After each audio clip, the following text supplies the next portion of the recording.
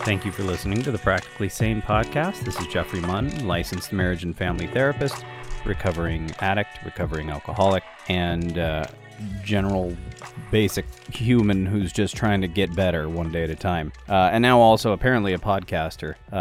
I'm getting used to wearing that hat. It's all very new for me, and I'm constantly working on upgrading my gear and trying to make the podcast sound a little bit better and have a little bit more exciting content. And so I appreciate you out there who are with me now here at the beginning and watching me sort of fumble through this process and get hopefully better at it each time, I think, maybe.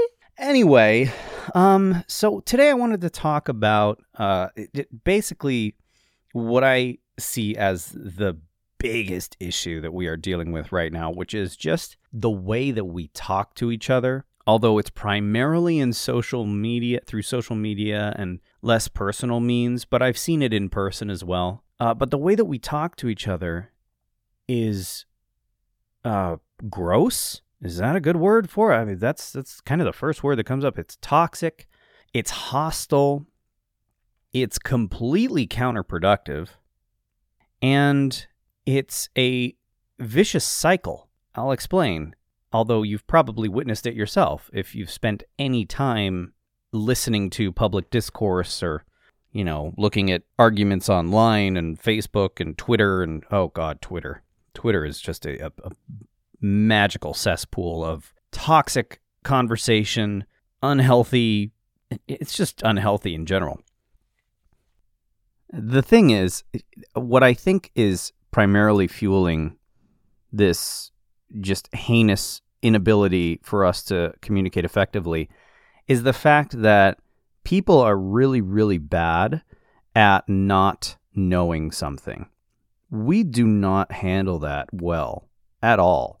We want to have answers. And this is true of humans since the beginning of time, right? I believe it's a big reason that religion was created in the first place. We wanted answers. We wanted to understand the world around us. We wanted to understand people. We wanted to understand our purpose. And so we want to have an understanding. We want to know. We don't like not knowing.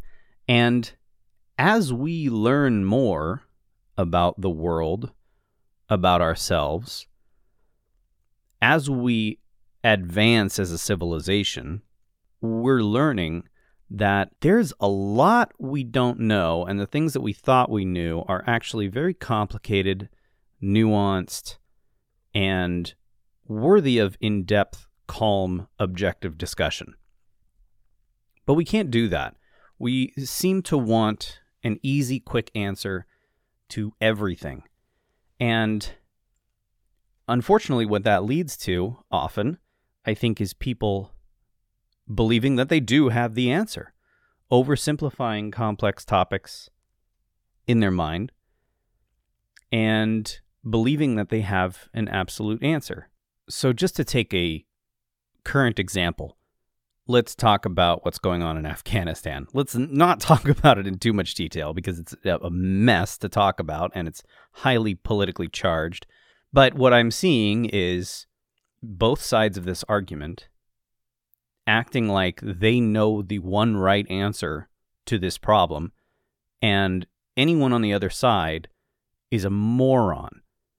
Anyone who doesn't agree is stupid and brainwashed and any number of other insults that are thrown out to essentially mean that you are completely, obviously wrong. And by saying that, by saying that anyone who's wrong must be brainwashed, you're implying that the problem is simple and the answer is obvious. And that's just not the case for the vast majority of any issue that comes up, at least any issue that's worth talking about.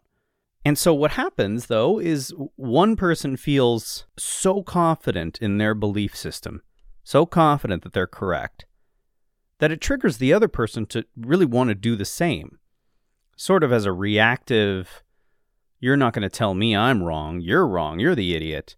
And it just becomes this vicious cycle, this vicious back and forth of completely missing the other person's point, not putting any effort into actually understanding any of the positive aspects of the other person's point, and just pushing back however possible and arguing just for argument's sake. And nothing gets accomplished. Nothing gets actually talked about, solved. Nothing gets really processed. Nothing is understood.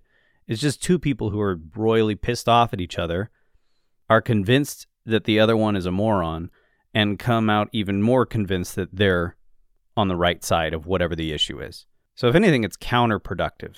And I think it's a little bit easier to do this on social media because you're not face-to-face with a person.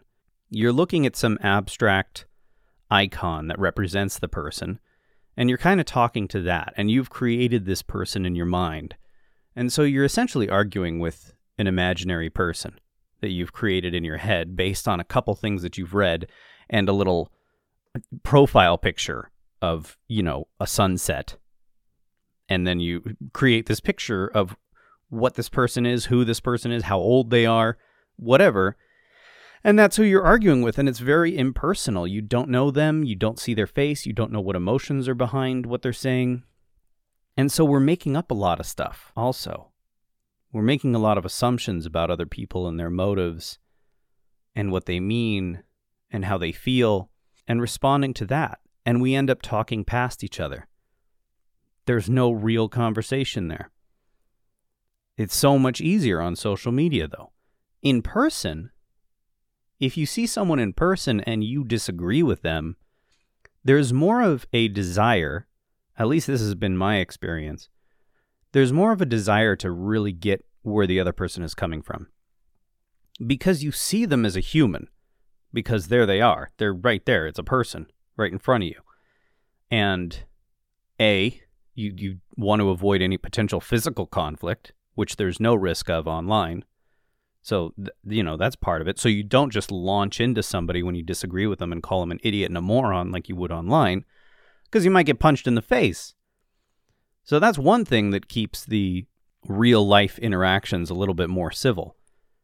But also I think it's just that you see the other person as a person, and our ability to feel empathy kicks in, and we want to actually connect with the person that we're talking to. And in order to do that, you have to understand where they're coming from. You have to really try and get their point of view.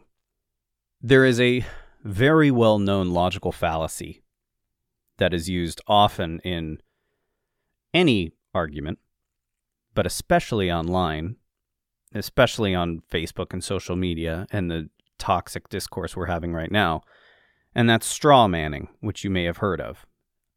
For those that don't know what straw manning is, it's essentially arguing against the worst possible version of the other person's argument, right? So if somebody says, hey, I think it's our responsibility as a society to help the poor, and the other person says, oh, so you believe in communism, that's a straw man. That's not what the first person said. They didn't say they believed in communism. They just said that we have a responsibility to provide some help for underprivileged people in need. And this kind of stuff happens all the time. And then you have two people misrepresenting each other's arguments, talking past each other, and it escalates until, if it's in person, there's some sort of physical altercation, or the people walk away from each other, or if it's online, they just, call each other idiots and go their separate ways. But again, nothing gets done, and nothing gets accomplished. And straw manning is a lazy way to try and win an argument by creating this straw man of the other person's argument, making it seem overly simplified and stupid, and then knocking the straw man down. And people do this all the time on either side. I've seen it on any side of any given topic. No one political party is more guilty of it than the other, I don't think. Or if there is a discrepancy, it's hardly noticeable. I see it happen all over the place. And what we need to do is the opposite of that, which is referred to as steel manning. When you're steel manning someone's argument, you are doing your best to represent exactly what they are saying, exactly what their argument is, accurately and completely. And you're making sure that you understand the other person's argument before you respond to it.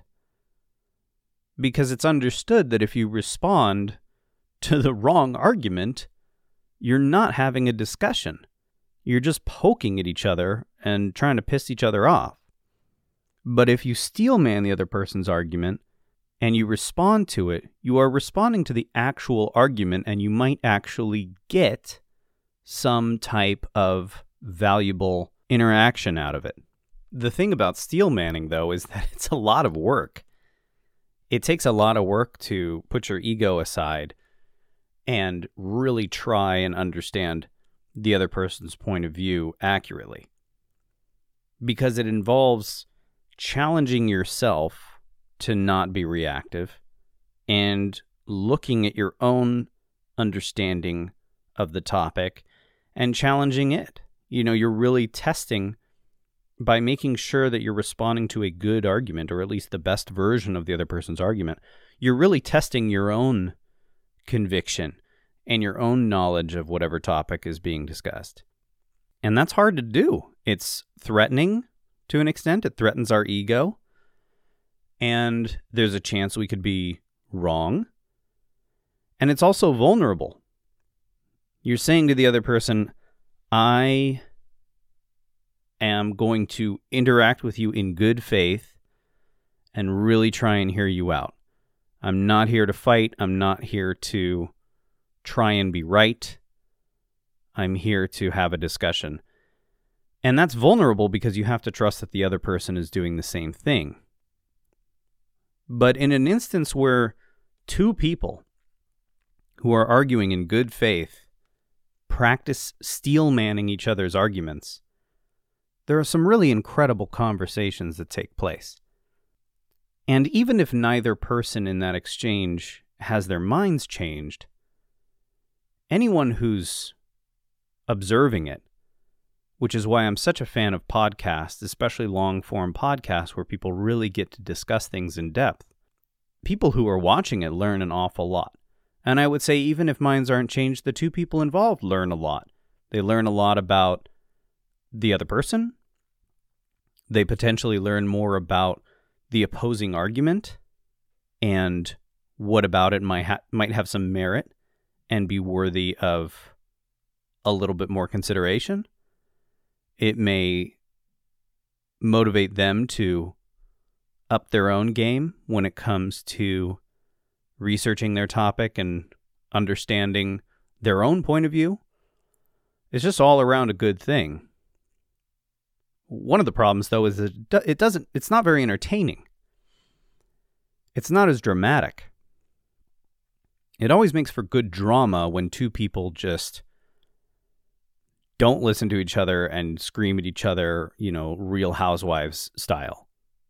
That's the kind of stuff that sort of gets addicting and we consume a lot of on social media. And the really good interactions, the really good discourse that can happen is much more boring. It's just not as much fun to watch or listen to. And that's a problem. Yeah, I wish we enjoyed it more. I wish society as a whole had more of a desire to listen to and watch interactions that were healthy and productive rather than watching and listening to interactions that are dramatic and intense and volatile. But, that's a whole other topic I could discuss. We are all sort of desensitized to high drama, high intensity. We see it all the time. I think many of us have gotten used to it and sort of expect it.